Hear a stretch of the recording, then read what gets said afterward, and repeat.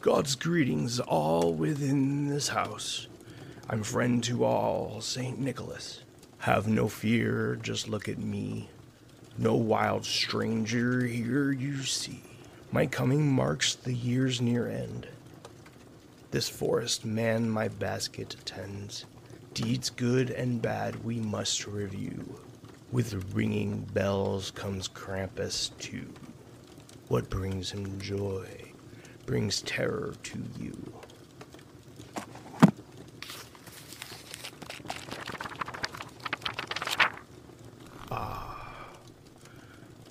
Page 678. Joseph Stroff. Let's see, my son, what you have done. Yes. I see here that you do good. You do your chores and schoolwork. Yes, just like good boys should. But what is this? No, this can't be. Could my eyes be deceiving me? Apples from your neighbor's bin. For those he sells to feed his kin. I stare at you in my heated gaze, in hatred for your thieving ways. Thou shalt not steal. Do you not remember the one commandment? How do you think your mother would feel if she knew that she gave birth to a bandit? Oh, how I hate to do this so, but to hell with Krampus you shall go. And out of his pocket, he takes a black stone and reaches his hand out to young Joseph.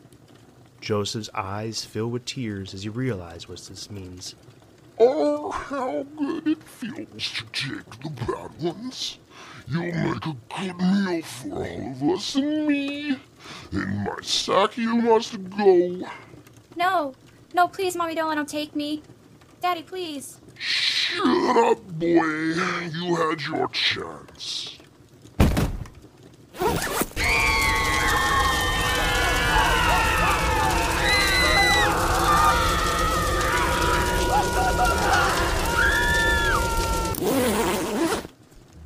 One more bad child down.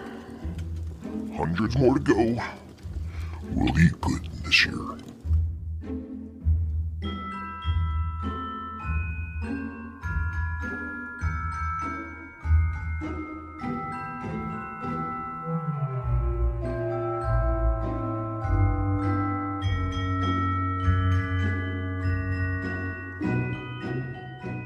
Welcome back to the Infinite Rabbit Hole. My name is Jeremy. I'm your host, and I'd like to welcome you to our Christmas special, the first one that we've ever done. We're doing something a little different today. We can't really argue about it. This is more of a story. And we're going to give you the deep background on one of the alpine regions of Europe's most feared pagan spirits, that is Krampus. But before we jump into that, the first thing I want to do is go ahead and point out that the beginning of the intro that you just heard was a poem by one Joseph P. Lycock. He did the part all the way up until St. Nicholas first introduces Krampus. Then from there, I kind of filled in the gaps. But now that that's out of the way, let's go ahead and introduce you to the co-hosts for today. And we have Jeff. You ready to jump into some pagan lore, my friend? I am quite ready, my friend. Stoked. And the man who helped me out the other day because I was unsure of some stuff. So I used his expertise. Jacob. Yes, it's I, Jacob, also known as the Jacob. Yeah, I love Krampus. Actually, for quite some time before I was a Christian, I celebrated Krampus Day instead of Christmas. So yeah, I'm pretty stoked to get into this. It should be fun. So I was at work and someone comes out to longtime listener of the show. Well, what are we going to hear, next week for Christmas? Are you guys doing a special? And I said, yeah. So we're doing Krampus. Like, what? Krampus? You don't think Krampus exists, do you? No, Yes, we do. We know he exists. it's Bigfoot. Duh. Yeah, Look, we already got it out of the way. Bigfoot. Cramp Squatch. Cramp Squatch. This is pagan lore. This is mythology, lore, stories, and the beliefs of young children. And I mean, this goes a little far. Scaring the shit out of children is a good way to control them. That is definitely true. Maybe not, the best way of doing it, because I personally read some stories of kids pissing themselves. And Nah, it's all good fun. did you know that there is actually a legitimate fear of Krampus? There's a medical term for it. Crampophobia? Close. Go ahead, try one more. Crampinphobia.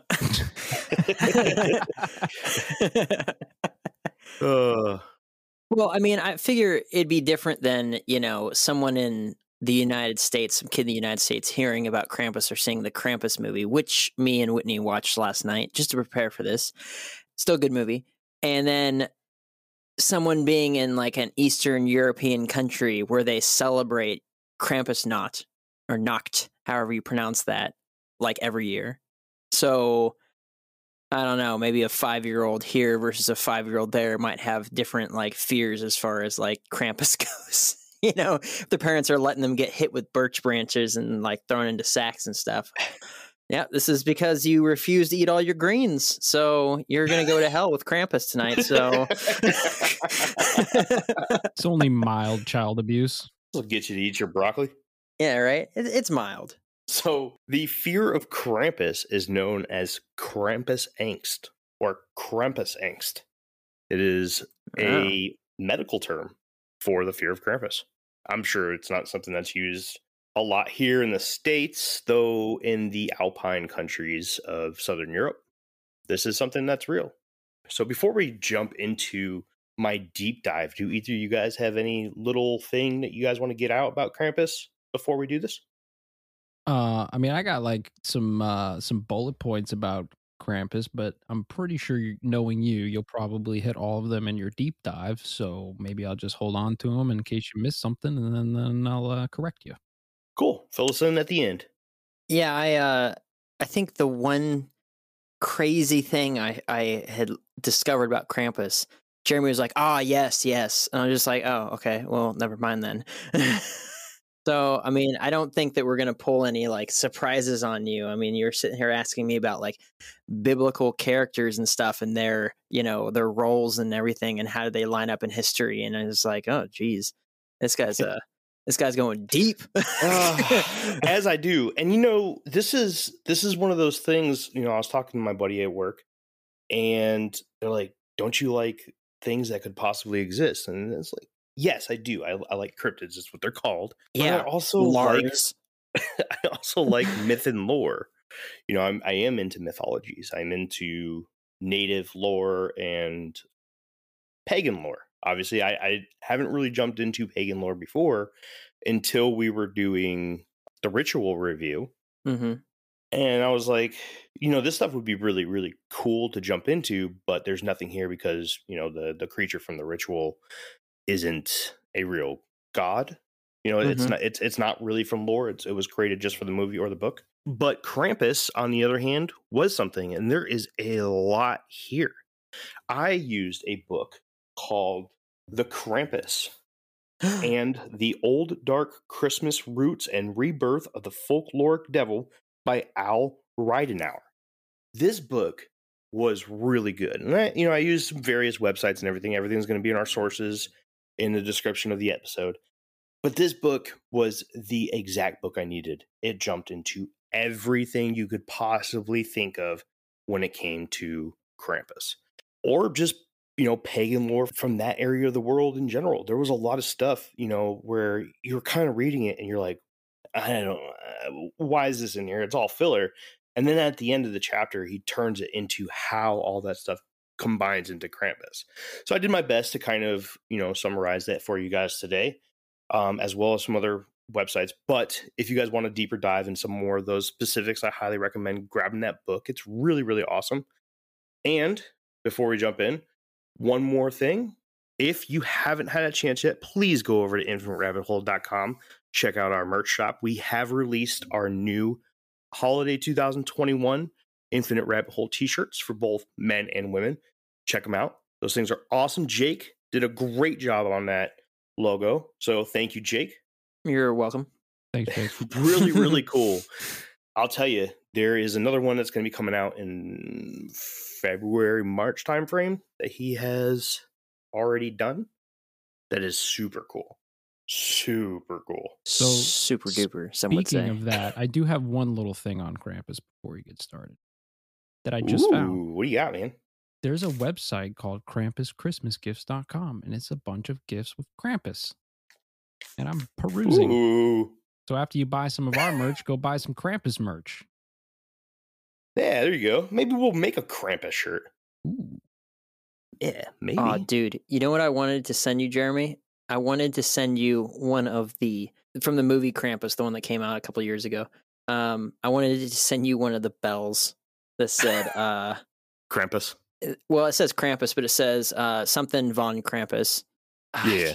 But unfortunately, all of the movie replica bells, they're all made out of plastic, right? Of They're course, they're yeah. not made out of like cast steel or whatever, Right. you know, from the movie. They don't ring or anything like that. But I really wanted to find one, and then like no return address, just send it to you. Like some old leather like wrapped box, and you just open it up and it has a Krampus bell in there. See you crap your pants. Well, I'm fucked. Yeah, right. All right, guys. You guys ready to jump in? Yep. Yeah, I'm ready. All right. So I did my best to introduce Krampus. The exact time frame of the birth of the Krampus is still argued about by many, but historians and folklorists believe that the clues and evidence points towards the earliest depictions of the creature being around the 700s and in the areas of Austria and Bavaria. Of course, back then they believed the Krampus went by other names, but the deeds and descriptions match the Krampus of more modern tradition. It is well believed that the original adaptations of the Krampus was taken directly from the pagan god Pan. The earliest evidence of worship to Pan is from 400 AD when archaeologists uncovered an ancient altar of Pan in a Byzantine church in Israel. A monster of the Alps and the creation of pagan farmers. The Krampus originally sported short brown fur, sheep or ram-like horns, stood upright like a man, and had one cloven foot, and of course the other like a human. In one hand he held a bundle of birch sticks, and in the other a sack or a basket to carry away naughty children. Over the years, the physical description has changed a bit. With the integration of Catholics and their many saints, the lore of the mountainous Alps morphed, and as did the Krampus. Now, the Krampus is depicted as more of a hybrid between the Krampus of tradition and what many believe to be the Christian devil. In many different alpine countries of southern Europe, people flock to the streets to enjoy a celebration on the eve of St. Nicholas's Day, dressed as the more modernly known Krampus. This night of December 5th is known as Krampusnacht, and the costumes come in many shapes and sizes. Although still traditional in tradition sense, the most common features include long, shaggy black or brown, gray or white mismatched furs from head to toe, large bells and chains tied into the costumes in various places, elaborate natural horns, and a mask hand-carved from local wood. These costumes are passed down through generations of families and clubs and are the new tradition. This adaptation of the Krampus is still very old, and again, it is very hard to determine the exact time frame, but it is believed to be many generations old, with some historians claiming to be up to 1,000 years old. The Krampus, of course, went through another physical change as of recently. Recently meaning the last 15 years or so. And of course, this happened when Krampus finally became a mainstream character here in America. In the 2015 Universal Studio film, the creature is of course giving a nightmarish modern twist with minions of toys and gingerbread men, and a few supernatural powers with not only the bloodlust for children, but for any that do not believe in him. This, of course, is not the traditional Krampus. But how did the Krampus get over the pond? Well, that's easy. Oral Written and visual traditions or stories are spread through the world extremely fast nowadays, and there's no explanation really needed there.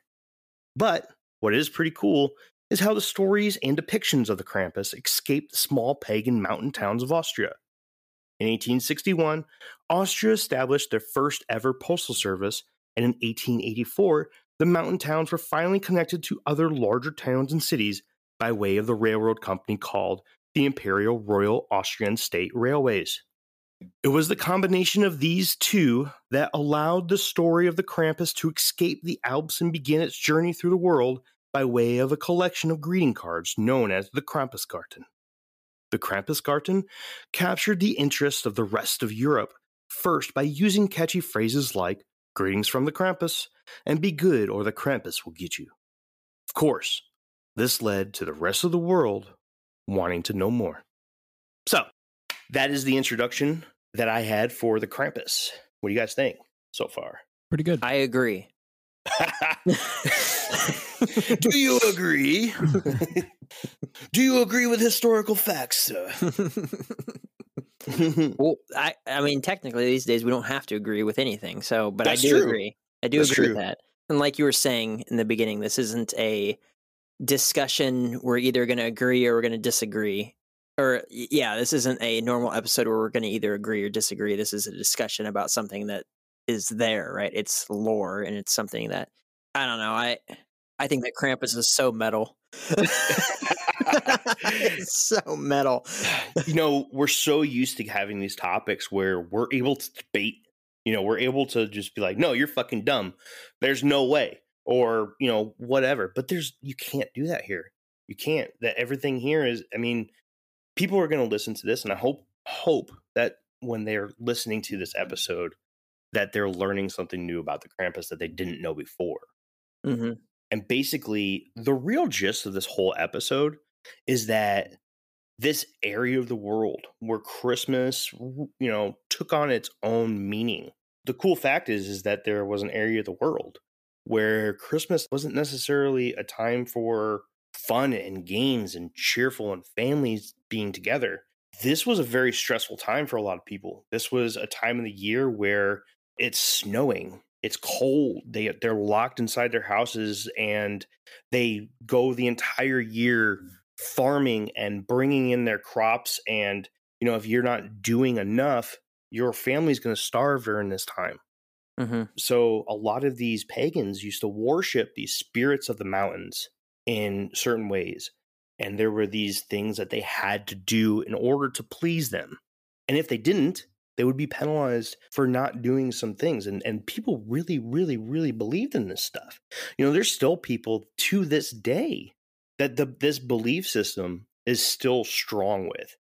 And Krampus is not only one of those, but not only is the Krampus important to these people, because a lot of these people have their own spirits that they have to worry about when you're an adult. But this is like your beginner spirit.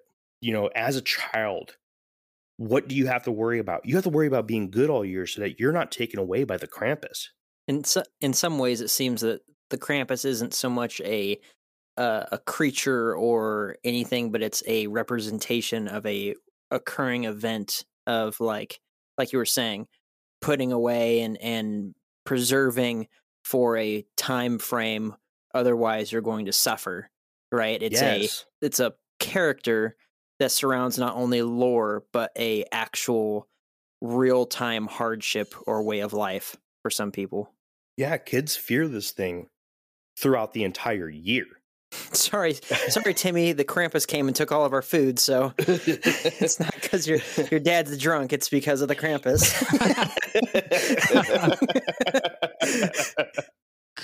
Sorry, I didn't mean to make light of it, but well, either way, what I really took from doing the research on this was how important this stuff was to these people.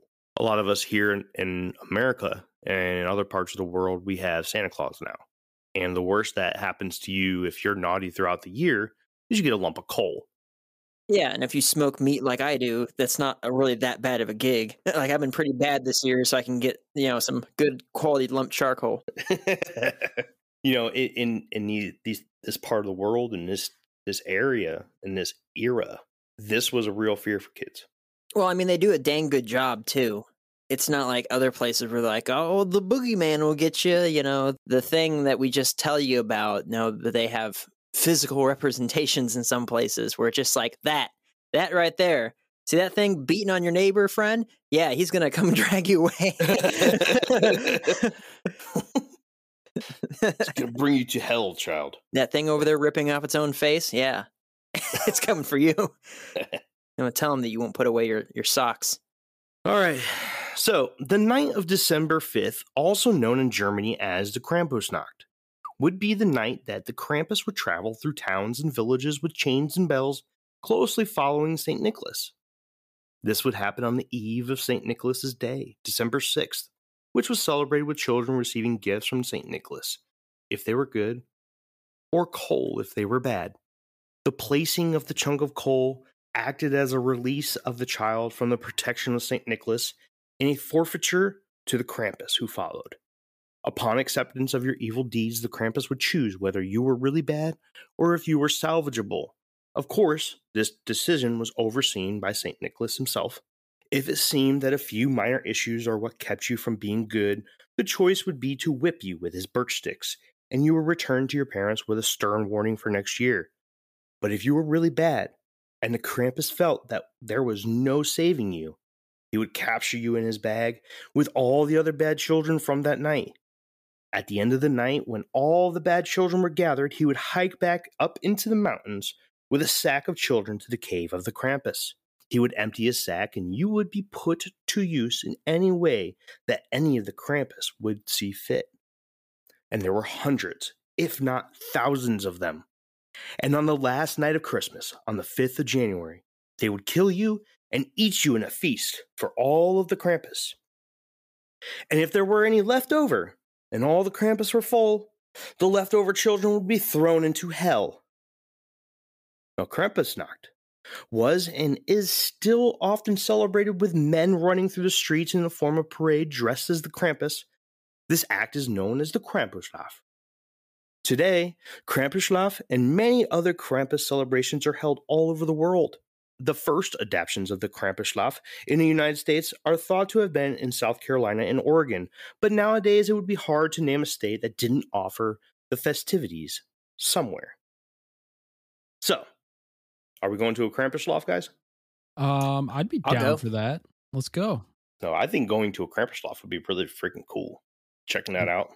It would be cool. I'm not one for cosplay, but I'll totally dress up as this thing. Come on, man! You don't put on like the furry costume or anything. And not unless it's the. You're a chipmunk, aren't you? Yeah, man. Well, as someone who is one for cosplay, as a matter of fact, I dressed up in a Frank the Bunny costume from Donnie Darko one time. I went to a Comic-Con. Why does that Not really, surprise me? not really a character that would end up in a comic book or anything like that. I don't think, but people Dude, dug there's it. no rules at Comic-Con. Yeah, people dug it. Yeah, so I mean, got my picture taken with Flash Gordon. That was pretty tight. Nice. Yeah, I'll go to one. What'd you say it was called again? I'm gonna look this up. Krampuslauf. It's a Krampus. Lauf. Lauf. You got to say it with the Germanic. Krampuslauf. That was better. Yeah, Jeremy, you're Polish or something, right? You could pronounce these. Yeah, that's how I'm able to make it sound this good. Someone that actually celebrates this is like, man, this guy's butchering it. Read a book next time, you lepton. They're shills. Shills. American pogs. Don't get me started. Don't get me started. All right, guys, let's jump into the next bit. St. Nicholas is known to have a darker assistant in many places throughout the world. In general term, describing all of them, they are known as dark companions. The Krampus is one of many of these dark companions. Most of Germany has a companion named Nachtruppert. In the southwestern part of Germany and Pennsylvania Dutch communities, there is the Bergschnickel. In France, the adaptation of St. Nicholas, known as Pierre Noël, is followed by Pierre Fouettard, or Father Whip. Another from German-influenced French stage is Hans Strapp, and is influenced by the historical knight Hans van Trotha, who was once known as the infamous Black Knight associated with the devil, cannibalism, and even the dark arts.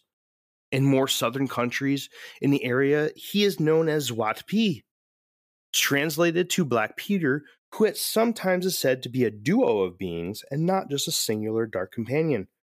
A dark companion's general job is to follow their respected nice figure of Christmas time and act as the opposite of the saint. Where the good side of this holiday's coin will reward you with presents and treats, the evil side will hurt you, or worse.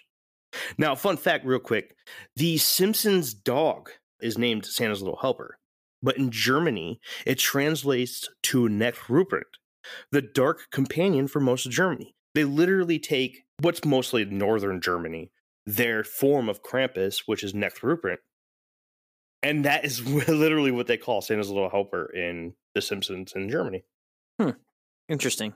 Isn't that funny? I thought that was funny. Also, fun fact: Black Peter is quite offensive to some people in today's day and age. Yes, because of blackface. Yep. It is a very, very old tradition, and I'm not trying to make excuses for it, but the skin of Black Peter, whenever somebody dresses up as Black Peter, is dyed in charcoal, and it is blackface. It is becoming canceled very, very fast throughout this area. To move on, this is where it gets really good. This is probably the deepest dive I do. A common mistake of many is their belief that there is only one Krampus. But in reality of the lore, the Krampus is not a name of a particular creature. Instead, it is a general term used for a race of creatures or beings, such as the word vampire, which can be used to describe a singular being, but also describes an entire race of creatures known as vampires. Same thing with Krampus. The stories of the gift-giving St. Nicholas began working their way from the more populated Catholic towns and cities to the pagan countrysides. Here, the stories of St. Nicholas met a very different being of pagan lore, the Perchten, or the Parksten. The Parksten are a mixed bunch of malevolent and benevolent devil-like mountain spirits. In these areas, a custom called the Perkenlauf, or Perchtenlauf, or Perchten Run, involved many dressing up as their mountain spirit of choice, while parading through town in an extravagant and oftentimes violent way. It was when the Catholic stories of St. Nicholas met the pagan traditions of the Perchtenlauf head-on that the modern Krampus traditions were born. The Krampus, being a race of Perchten, stands as a hybrid born with the wickedness of the Perchten and the shadow of the saint, born to be the helper of good with a spirit that still craves and practices evil deeds. As I stated, in the world of the Perchten, there are good spirits and bad ones. The good or beautiful Perchten are known as a group of Schön Perchten, and the bad or ugly are collectively known as Sjaat Percht. The Perchten, or Perchten, still hold their own traditions away from and with the more popular Krampus. The more rural pagan areas still hold Perchtenlaufs, where participants parade through the streets dressed as their Perchten of choice. Some even go as Krampus. With the traditional Perchten and Krampus looking very similar, since the Krampus itself is a Perchten, it can be hard to determine what costumes is depicting a Krampus. Now, the easiest way to determine whether someone is depicting that of Krampus or one of the many Perchten, it is to look at the horns on top of their heads. If the costume, statue, or painting has 2 horns, you are looking at a Krampus. Any more, then it is a Perchten. If it has a long red tongue hanging out of its mouth, you are also looking at a Krampus. This is due to the Christian devil influence. Other than that, most of the more generic Perchten look very similar to the traditional costumes of Krampus. I don't know where the devil image came from, because I'm sure it was somewhere in like Christian folklore or whatever that the whole like horned devil thing came in. But I want people to know there's no biblical representation for that character whatsoever. Of course, there's Satan, but doesn't look like that. It's very strange. I read in the 12th century sometime was when the Catholic Church started kind of putting the Christmas devil and like the chains on Krampus to like represent to make him look scarier or something. devil. Yeah, I don't know. I'm not really sure why, but And I don't even know if that's completely accurate, but you know. I don't know this for sure, but because of the influences between the pagans and the Catholics, and the pagans were so big into their mountain spirits, and most of them did look like upright walking sheep or rams. Mm-hmm. Maybe that was the Catholics' way of being like, no, that's what our devil looks like. Mm. You know, and again, I don't know that for a fact. I'm just trying to put one and one, you know, two and two together or whatever. But you know, that is a good question. Maybe we can look into where the stereotypical or traditional Catholic devil imagery comes from. It's interesting. It's weird. Hey, dude, I'm so glad that we're doing this right now. This may be a shock to our viewers, but we don't record this the same day that we put this out. We're actually recording this right now on December 13th, and this will be released, on the 24th? Yes. So we're talking about these Krampus events, right? And they're all over the place. I start my leave on the 17th, which is Friday. And all this coming weekend, there's a Krampus festival going on in LA. What? Which is about an hour and a half from me. And Whitney is going to be in San Francisco with her sister this weekend, and they're going to be going to a concert. So it's just going to be me. So I'm probably going to go down there on Saturday, and it says Saturday, December 18th at 3:30 p.m. A herd of devils from Krampus, Los Angeles will proceed through the Hall of Yuletide Spirits in exhibitions areas. I can't pronounce it. It says beatings and photo ops included. So I might have to roll down there as Infinite Rabbit Hole and take some pictures and videos and stuff and get beaten with a stick. You should. You definitely should, dude. I'm gonna Hell yeah. Do it for the whole. Check this out, man. This would be fun. Oh, now I'm kind of jealous, dude. I wish I could go. Look up that stuff. I saw ones that were all over the place, but they said they usually have a Krampus run, but it's been canceled due to the virus and stuff. So hopefully next year they'll have like the square 3 city blocks like roped off, and so they can have people running around in costume whipping people and stuff. So, but yeah, I'm gonna go check it out. Oh, just so you know, and I'll get to this later. That 3:30 start time is tradition. That is the official start time of the Krampusschlaf. Nice. Yeah. I touch on that here in a little bit. Looks like I missed the one here. The one in Orlando's done already. Pissed. No. Always next year, man. Put it in your calendar now. No, I don't want it now. I'm mad. Fly out to LA with me. No, I'm totally good on that. Thank you. Well, then quit your crying, I guess. All right, the Perchtons. Frau Perchta is actually our next topic. This one. This is the one. This is the one. Yes. Now, to go even further into the rabbit hole. Oh, he said it. Did you hear it? Yeah, you heard it. You said it. It's like when a movie title says its own thing in the movie. Like a bad pun. The movie says its own title. You know what I'm saying. Yeah, you know. Family Guy makes fun of that. Now, to go even further into the rabbit hole of the Krampus, in order to discover the earliest origins of this creature of pagans, we must dive into the lore of Frau Perchta, a witch, leader, and controller of the Perchten, who also doubles as the spirit of spinning, weaving, cleanliness, and the wild hunt, best described by German linguist Jacob Grimm, co-author of the Grimm fairy tales.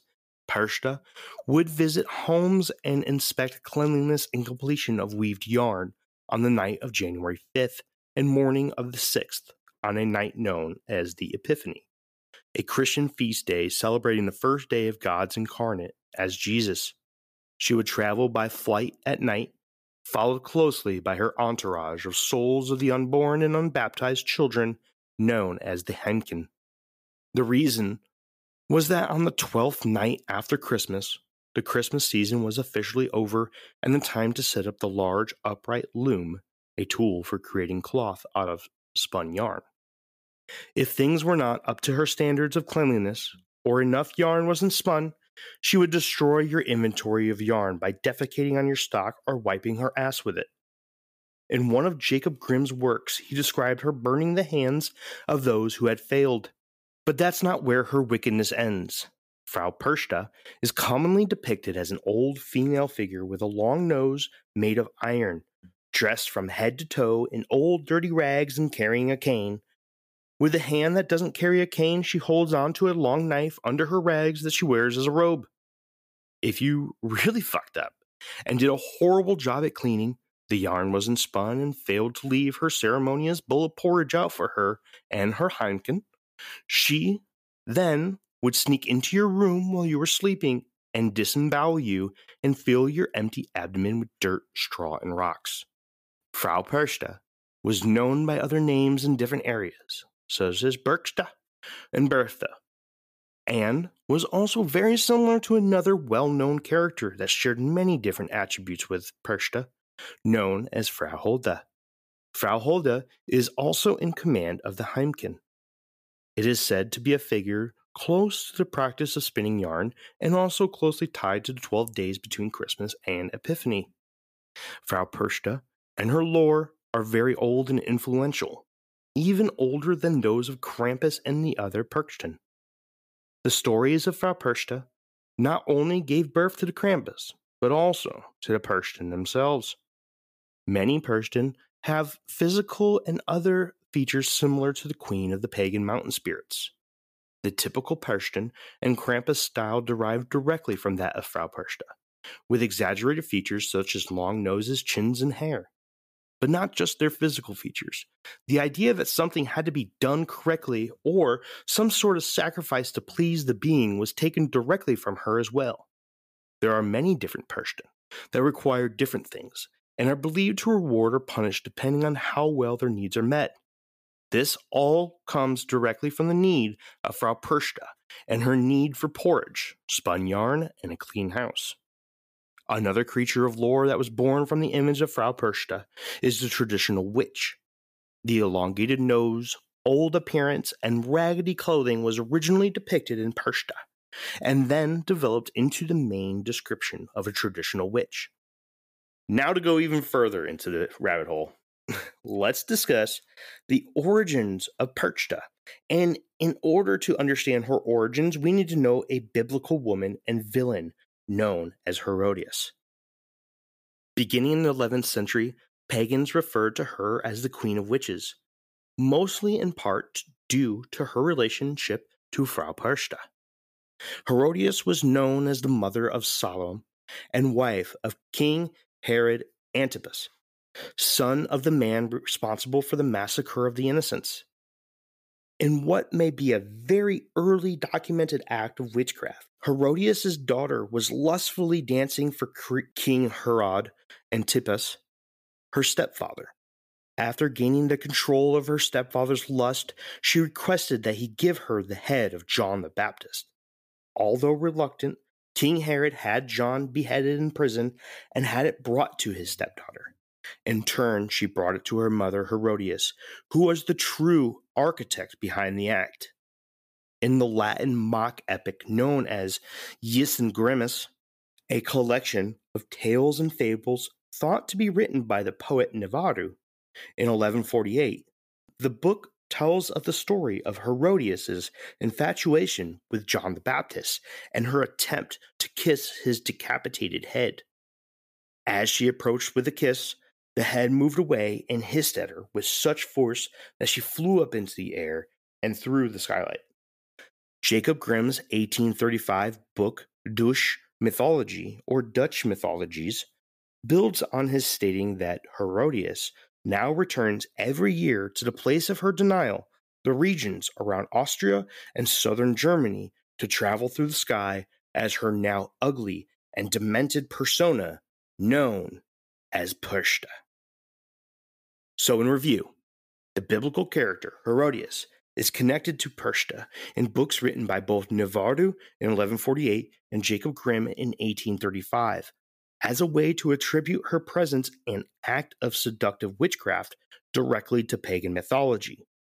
In turn, Perchta, herself gave birth to many spirits of the pagans known as the Pershtin, which directly resemble Pershta and share purpose with the evil witch queen of cleanliness and yard spinning and ruler of the souls of the unborn and unbaptized children, known as the Heineken. From there, the pagan mountain spirits, or Pershtin, met the Catholics and their father of gifts, the patron saint of children, Saint Nicholas. A hybrid being with attributes of terror from the Pershtin was born to be the shadow of Saint Nicholas and give fear to the children who do not partake in the behaviors and practices outlined by the church and their parents. This being is what we now know as the modern and Catholic-inspired Krampus. That lady sounds like my ex-wife. No comment. Well, I don't know her, so I'll take your word for it. Well, if the house wasn't clean and the dishes weren't done, you could expect a decapitated head. That's such a weird, like, the demonic presence of unclean houses. It's just it's such a strange thing. To hell with you. Right. When you come back home from working in the field all day long and your 13th century wife hasn't cleaned the house, and then you threaten her with a demon, like, it's just like, it's very strange. But I mean, okay, Yeah, I guess. I thought it was pretty neat how the history tied in. I'm not saying that, I believe all of it. I don't know exactly if this is how it all works or if this is exactly how the lineage all lines up. But the book made a very compelling story, connected the pieces, and they seem to fit. So, well, what I don't understand about that is that you have Herodias and her daughter who executed John the Baptist. Mm-hmm. So her seductive dance that she did, basically King Herod was like, "Oh, I'll give you whatever you want." And in that day, which it would be nice if it meant something today, but in that day, your word really meant a lot, right? I give you my word. Mm-hmm. It was like, it was who you were, that you were able to be someone that could be trusted, that would follow through on what you said you would do. And with the guests that he had that were all there in his palace observing the dance and stuff, and he says that, and then she says, "I want the head of John the Baptist." He had to do it, right? Or else he would lose his status and stuff, and he wouldn't be respected anymore. Or at least he felt like he had to. So he had, John executed. But I mean, she was obviously a terrible person, and her daughter was an awful person too. Why not? The whole lot of them were terrible, but I don't know how that has anything to do with a figure that is angry about unkept houses and yarn that hasn't been spun or something like that. Like, where's the connection there? Because one is truly horrible, because an actual person that's historically verifiable was executed for this other person because they didn't like him. Right. And on the other hand, you have unclean houses.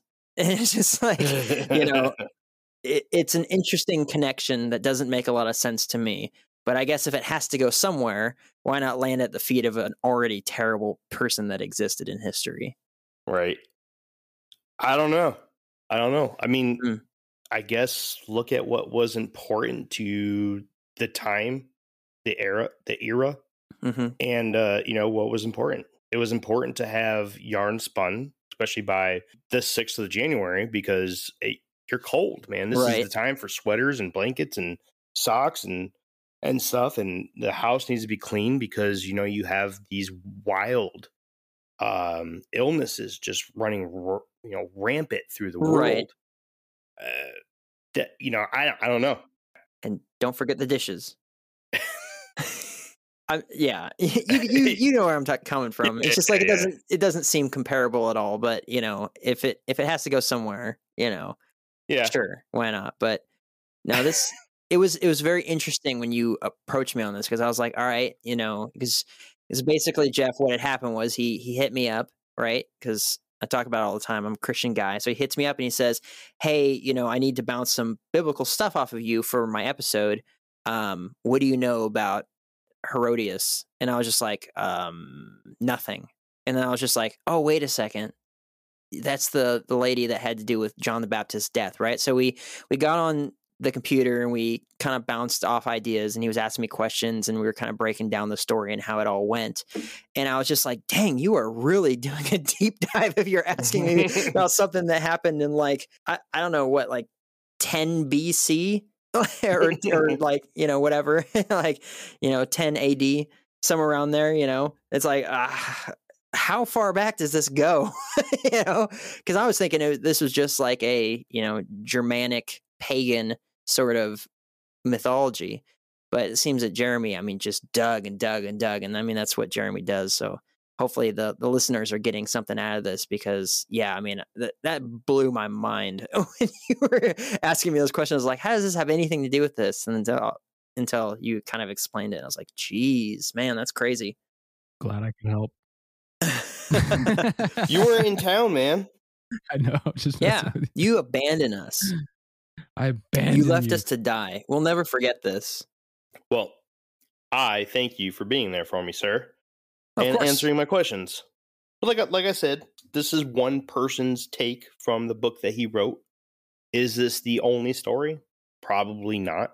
I've listened to a lot of podcasts and read a lot of things about Krampus, but this is the first time that I saw this in anywhere. You have some places that are saying this happened and some places that are saying this happened. So I said, well, I guess it's time to go to Jake, because Jake knows exactly where it is in the Bible, and we can read it line by line and make it fit, and we can see what is, as close as we can get to the truth in the Bible's sense.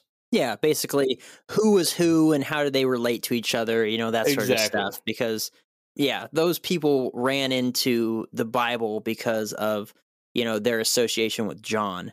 Because he was kind of paving the way for Jesus before he showed up. And so it may not be like the best reference to go to if you want to know, like, what was Herodias like in her childhood? That would be more of a Roman scholar sort of job at that point, or a scribe or something like that. But yeah, it is interesting that there was a lineup there between the I might pronounce it wrong, the Perchton, and yeah, more sound, but and Herodias. And it was just like, that's very interesting. It is kind of strange how you could take a historical biblical figure and tie it into the Krampus. Mm-hmm. Yeah. I'm surprised they didn't say like Judas or someone. I don't know, man. And, we're going back into some other books, texts from like 1145. And then the one from Jacob Grimm in 18 something, right? I had it 1835. Gosh, that's such a long time ago. Yeah. And like the book by Navarro was 1148. I read something that the Krampus could have been derived from the ancient Greek satyr, which is a creature that looks or had like a similar appearance as Krampus. Not quite the same, but had like the goat horns and the legs, and it was an agulet. Yeah. Yeah, it's very similar. Like if you look up an image of the pagan god Pan. Yeah, Pan, right? The goat man. Yeah, it's all that it's the same thing. Like you got to look at the region of the world, right? Is the Alpine Mountains where Greece is, where Greek mythology would come from? It's not far from it, right? It's actually relatively close, but you have something even closer with folklore, and that is the Alpine pagans. That's where his lore lives, is with the Alpine pagans. So you have to go in my point of view and where I went and did my research. I followed their stories, but yeah, I could definitely see how Satyr could be tied into this too. And Satyr, I want to say either Satyr was theorized to be based off Pan, or Pan based off Satyr. So there might even be a connection there too. Yeah. And it's interesting, like when I see things like that, when like multiple cultures across vast amounts of time like talk about close to the same beings being alive, like that leads me to think that at least at some point in time there was something that resembled these things, right? Like the goat man could be out there somewhere. Well, definitely the sheep squatch. Sheep The squatch. Goat man, I don't know. Apparently, there's a goat man in Pacheco Pass here in California, where if you stop halfway through and you honk 3 times, it'll drag you to hell or something. Oh, you didn't know that? Apparently, Yeah, I don't you know. didn't know- I Whoa, haven't you seen didn't know it, that, so bro? I haven't verified it. That's facts, dude. I don't know. I haven't really read it on the internet yet. I've just heard about it. And then once I read it on the internet, then I'll know it's true. It's got a similar aspect. It drags you to hell, you know what I mean? And just like Krampus will drag these kids to hell. So maybe, man. True. There's a, I want to say it is in Vermont. It's called the What's It. I believe it's from Buck Mountain, but that's like a local goat man cryptid from in a place in Vermont. All right, you guys ready to continue? I am. Yes. Yes. I lost track of where I was. Hold on. Okay. All right, let's dive into the customs of Krampus. It is custom that many dress up on the 5th of December on the eve of Nikolastag, or St. Nicholas Day, the death day of Nicholas of Myra, and prance around causing mischief, dressed as various forms of Krampus. This practice has many different layers to it. Many Krampus take to the streets swinging bundles of birch sticks, draped with chains and bells, with extremely detailed Krampus costumes, including very impressive masks, horns, and long-haired goat fur. These dressed up are normally accompanied by someone dressed as St. Nicholas. I am not referring to the Santa Claus that we are accustomed to here in the States. St. Nicholas is a completely different entity, although they do share many physical and behavioral features, and it is said that Santa is based on the image of St. Nicholas. The St. Nicholas character acts as a sort of leader of the group of Krampus. The Rempler is a sort of shoving match between different groups of Krampus and is considered a traditional game. Often not existent in small towns or larger towns where only one group of Krampus roam the streets on the eve of Nikolastag. The Rempler is more common in large towns and cities, most notably in Gastein, Austria. The game begins only when those dressed as St. Nicholas from each group cross staves and give a speech. The Nicholases retreat to the side and share in conversation and schnapps. The gang of Krampus from both groups begin shoving each other in a battle for the right of turf that they battle on. The battles begin with the Krampus bowing to each other and then ramming into each other. The battle is concluded when a Nicholas blows his whistle. The Krampus then remove their masks and shake their hands, wishing each other "All Guts Ratkunden," or good luck and go forward. The Rempler is not meant to be violent or to get out of control. It is meant to be purely for entertainment for those watching. But of course, that is not always the case. It is a tradition for all the groups of Krampus, known as a pass, short for Krampuspass, to gather for a parade or run of the Krampus. In many traditional places around Germany and Austria, the Krampuslauf will begin at around 3:30 p.m. and can sometimes run as late as 11 p.m. In Gastein, it is known that over 100 passes join annually for the local Krampuslauf. The history of how the Krampuslauf began is one that comes from those unwilling to give up their pagan traditions. When the Catholic Church migrated into these pagan-dominated areas, they had to allow them to continue in their pagan traditions as a way to gain more followers for the church. The thought was that if they came in demanding everything that the locals ever knew to stop, that their mission wouldn't be very successful. So rather than do that, they were open to the beliefs living side by side and even combining in some cases, like that of Krampus. But after time went by and the Catholic Church held a stronger hold in the community and their politics, they deemed all pagan worship and traditions illegal. The police were told to arrest those that were found practicing anything pagan. But this didn't stop some of those who wished to continue their traditions. So people continued to dress as Krampus and meet in secret. And when the police showed up, they ran. They would run through the streets to agreed upon areas for safety with taverns or homes. This act of running from the law and the Catholic Church is what gave birth to the tradition of the Krampusnacht. In the Alpine area, especially in Gastein, a tradition known as the Haschrobash takes place where Krampus and the other characters of their past will travel door to door where the Krampus will perform cruel and pesky demonstrations for those children who are bad, and other figures of the past will conduct their own businesses. The characters of each pass are as follows. The Krampus. Usually no less than 4 Krampus will exist per pass, averagely around 6. The head devil, or the Vortefu, is appointed most commonly because of seniority. Their position as the head of the Krampus comes with the task of entering or leaving the building as the first Krampus in line and to make decisions on behalf of the Krampus pass.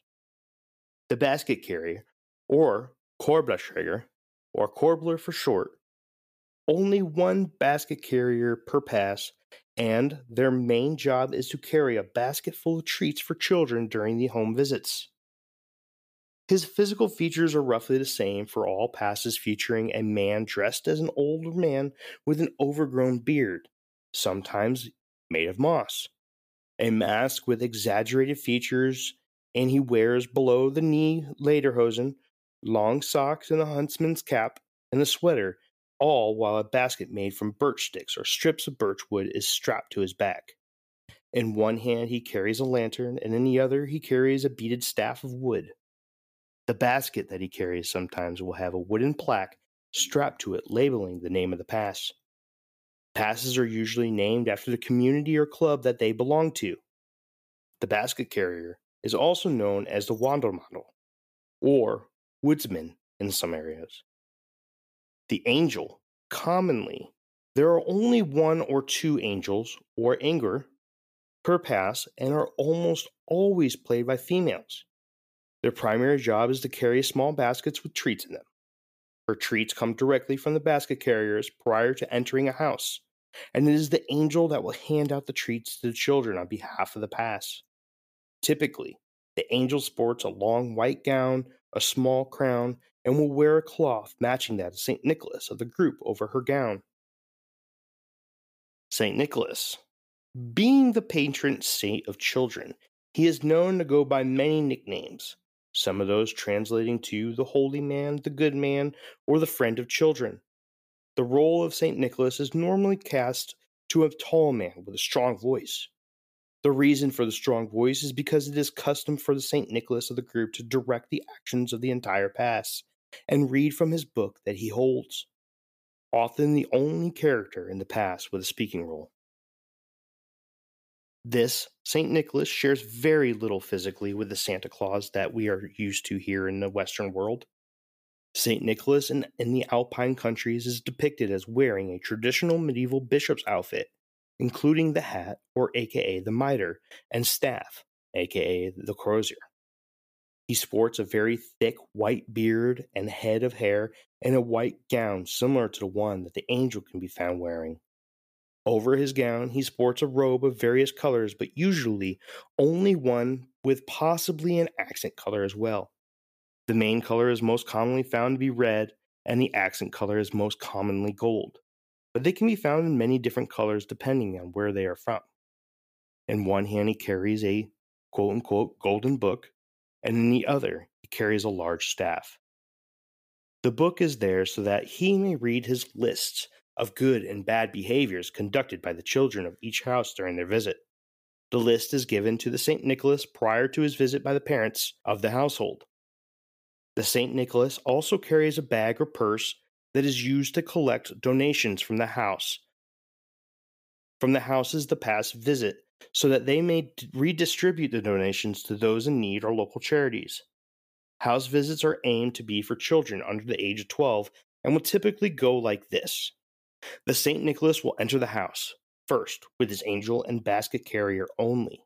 The Krampus will wait outside, and in cases of bad weather, they will enter but stay out of sight. They will enter into a room that has the family of the house, separating them with a table or another piece of furniture. The Nicholas will introduce himself with a short poem and begin by handing his staff to one of either his angel or basket carrier. He will then continue by opening his book and reading what is written about the behavior of the children in the room. After he calls out each child for the behavior throughout the year, the children will then perform a poem or song for the past, one that is usually practiced in school for 2 weeks prior. The angel will then give each child that deserves it a baggie called a Nicholas sacral, or Nicholas sack, filled with cookies, fruit, chocolate, and nuts. The very last part of the visit is when the group of Krampus run into the house, swinging their sticks and making a ruckus inside the room that everyone is in, leaving a warning to not be bad, or that they will be back for them before Christmas. During this exchange, the table acts as a barrier between the family and the rampaging Krampus. Often, a Krampus will get in a tug-of-war match with the adults in the room, using the safety table as the rope, which often scares the shit out of the children and causes them to scream and cry, sometimes joining their parents and trying to keep the table in place, and sometimes dropping to the fetal position and pissing all over themselves. The Nicholas will end the ruckus by blowing his whistle. But there will always be at least one Krampus that will not listen, and the basket carrier has to come to the Nicholas's aid and grab the Krampus and pull it outside. This, of course, is done for entertainment purposes only. Krampus passes are not only a group of people dressed up to play various roles during the day of and prior to St. Nicholas Day. These are clubs of friends and families that will plan throughout the entire year and build camaraderie by attending barbecues, vacations, and family picnics together. Often there are clubhouses dedicated to the cause that act as a place for the past to conjugate, plan, and store their costumes throughout the year. These clubhouses also double as museums for the club's history and display Krampus costumes of the past and present in very elaborate displays that they can charge people to see. The money from these museums go into the funds for the Nicholas sacks for the next year. There are many rules for those who become a Krampus, and the punishment for breaking such rules stretch from ejection for the night to having the right to wear the Krampus taken completely and booted from the past. Some of these rules are: no removing the mask, unless it is part of a rare and specific event that allows this for the mindset of the children. No talking, the Krampus are not humans, so they do not speak. And no inflicting injury on purpose. I know that was a lot, but those are all of the customs that I can find when it came to the traditions or celebrations, including Krampus. Sounds like I have a wild weekend ahead of me. One thing I think is interesting, this is my opinion here, but I believe, and it might be a fact, that the church took a lot of pagan traditions and rituals, and in trying to do away with them, they actually incorporated a lot of those rituals into Catholicism, right? And Yes. so the birch branch in Celtic mythology symbolizes renewal and purification, right? So then I'm thinking to myself, if you were a little shit stain and Krampus came in with some birch sticks to beat the shit out of you with, like, that's a purification ritual that was just changed into this new thing. You know what I'm saying? So I think that was interesting. That's a good connection. I don't know anything about it.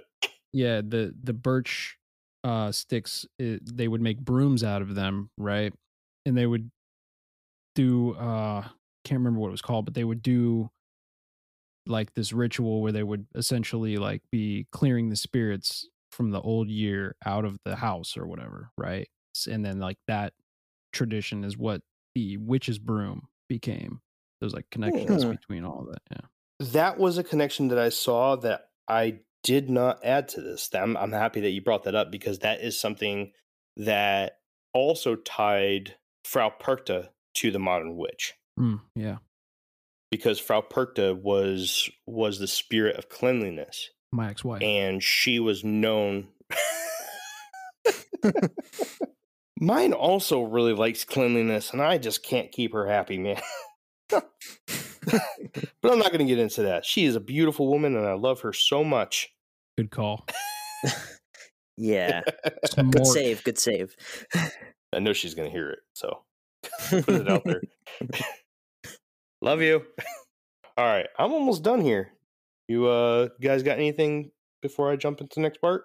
I don't know. I found out, like, looking into Krampus and stuff, not really well known for their tolerance and their, humanitarian efforts, but the Nazis, they actually banned, as well as the church, they banned all Krampus celebrations and all pagan rituals and stuff while they were, running through Europe, which I thought was very interesting. There wasn't much context behind it or any, like, huge examples of, like, this is what they did to this person, this is what they did to that person. But the fact that they stopped or tried to stop all those pagan rituals from occurring while World War II is going on. And I'm like, yes, if anyone should say what's too far, it's the Nazis. Like, really? Like, that's what they deemed unnecessary and inferior, and they're like, oh, we can't have this. It's like that. It was very strange. I was like, yeah, I don't know. They not very well known for how great they were to people.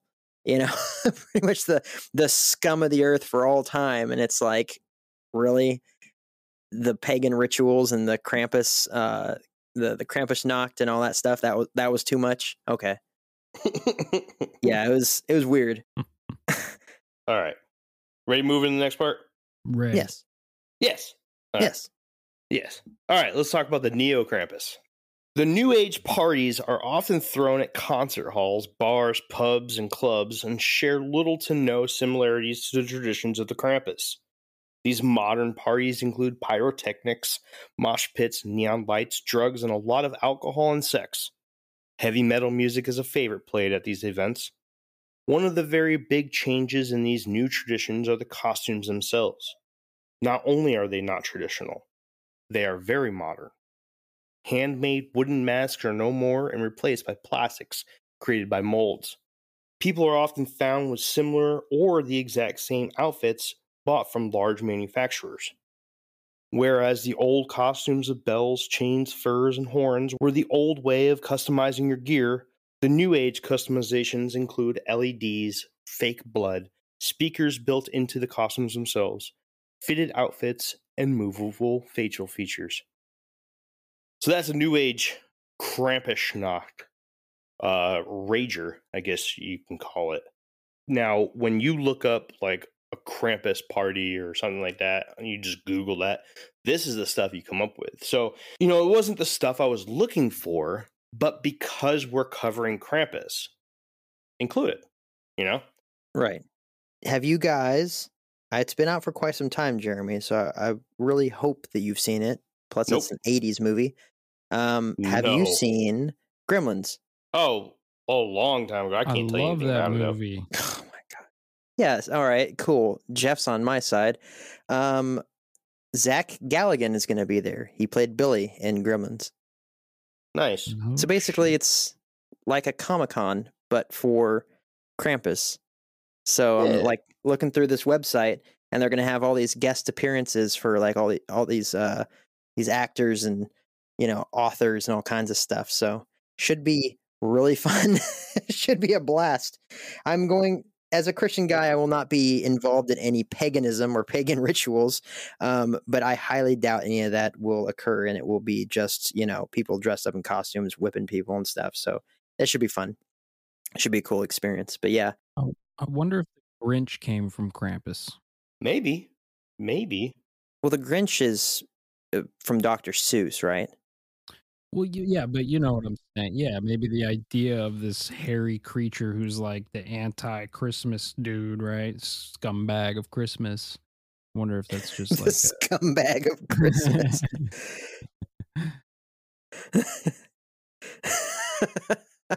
All right, let's jump into the alternatives to the Krampus. The Klausen are similar to the Krampus in ways regarding their attitude and practices, but they differ in looks greatly. Where the Krampus masks are made of wood and are covered in chains and bells, the Klausen from the Bavarian Alps region of southwest Germany dress in long pelts from head to toe in a costume called a has. Masks are hairy hoods draped over their heads made of similar furs as their suits. They will also use bull horns instead of goat or ram horns of the Krampus. The Klausen partake in the Klausen an annual run or parade of Klausen on the night of December 5th. The most popular town for the Klausen is the most southern German town of Sonthofen. In Sonthofen, it is common to witness as many as 200 Klausen participating in the Klausen and the events before and afterwards. Near the Austrian border, there is an area that has a different lineup to its Krampus and St. Nicholas traditions. In this area, Krampuses are known as Gangrelin and sport less elaborate costumes than their Krampus brethren. But where their looks are different, their actions and traditions are fairly similar. One difference is the practice known as the Asurama, or clearing out, that goes with the standard tradition of the house visit played out by the more traditional pass.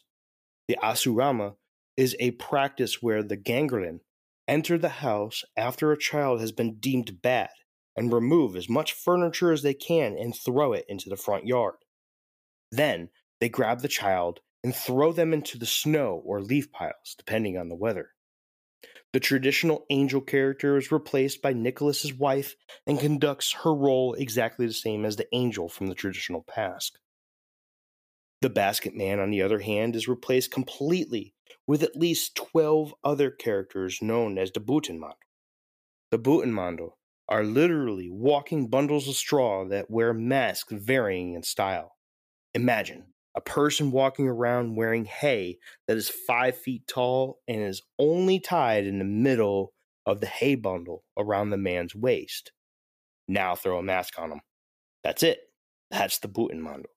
The costume itself takes roughly an hour to apply, and with 12 of them on average, the tradition of donning the Butenmando begins in the very early morning hours. In East Tyrol, a western state in Austria, the Klaubauf plays the role of the Krampus. The Klaubauf wear costumes similar to the traditional Krampus, but without horns and switches used as weapons. The Klaubauf is more aggressive, and in the town of Matre, the celebration is completely cut off from outsiders, news reports, videos, and photos without expressed written permission from the local officials. Beginning in the 1st of December, the Klaubauf and other parts of their past will partake in normal Krampus-like traditions with only a few differences. One of these differences is that during the house visit, the Klaubauf will play a tug-of-war game with the family, using the dinner table as the rope, and when, not if, the Klaubauf win, they will throw it outside into their front lawn as a token of embarrassment for the family. The few families that are able to win this competition are said to see the victory as a good omen for the upcoming year. The celebrations end at midnight of St. Nicholas Day, with a tradition known as the Ausschlachten, or the ringing out.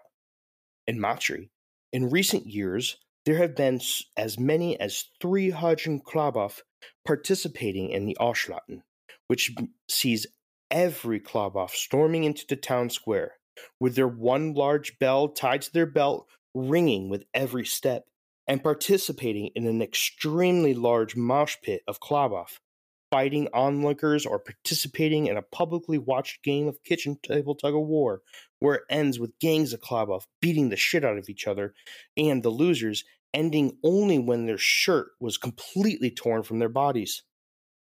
In 2013, a 15-year-old boy was injured so badly during the Ausschlachten that he fell into a coma. After this accident, they began adding a few rules to the Ausschlachten. No fighting women, children, the elderly, or any outsider who has been given consent to be there.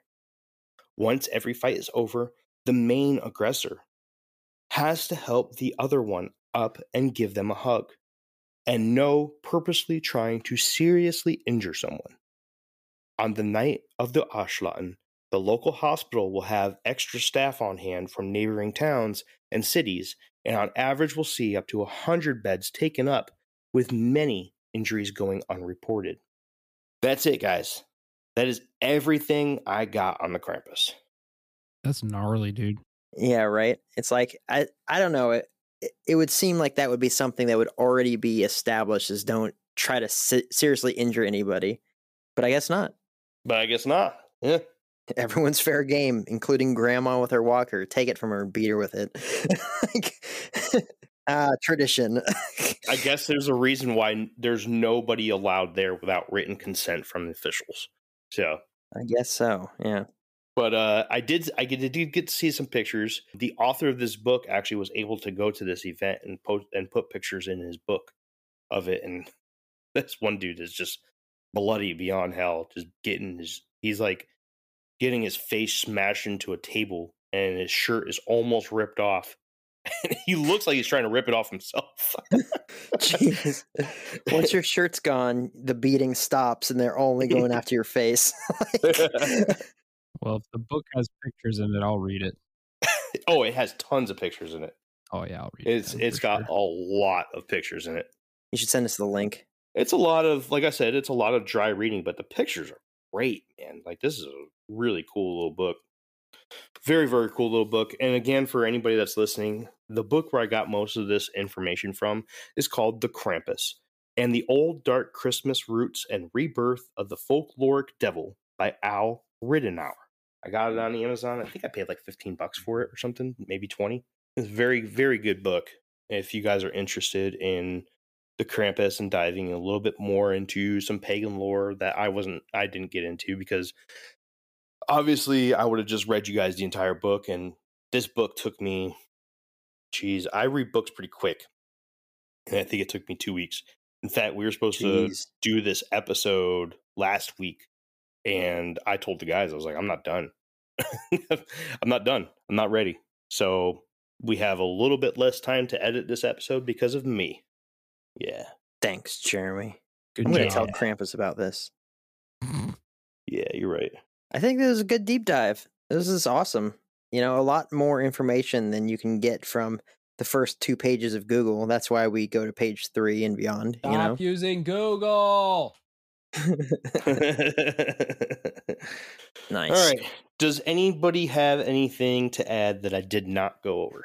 I mean, you didn't mention that the tradition of them stealing the kids is probably derived from the Moorish raids, where they would raid villages and kidnap kids and take them back. The only thing I had that you didn't say. Ooh. What is that? I don't even know what that is.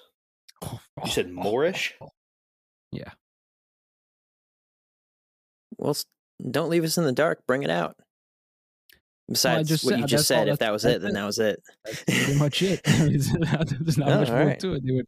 They would kidnap and enslave people, and that was just part of the. I mean, everybody did that, right? Like that was all kinds of cultures back in the day. They would raid a village, kidnap your peoples, and take them home and turn them into slaves.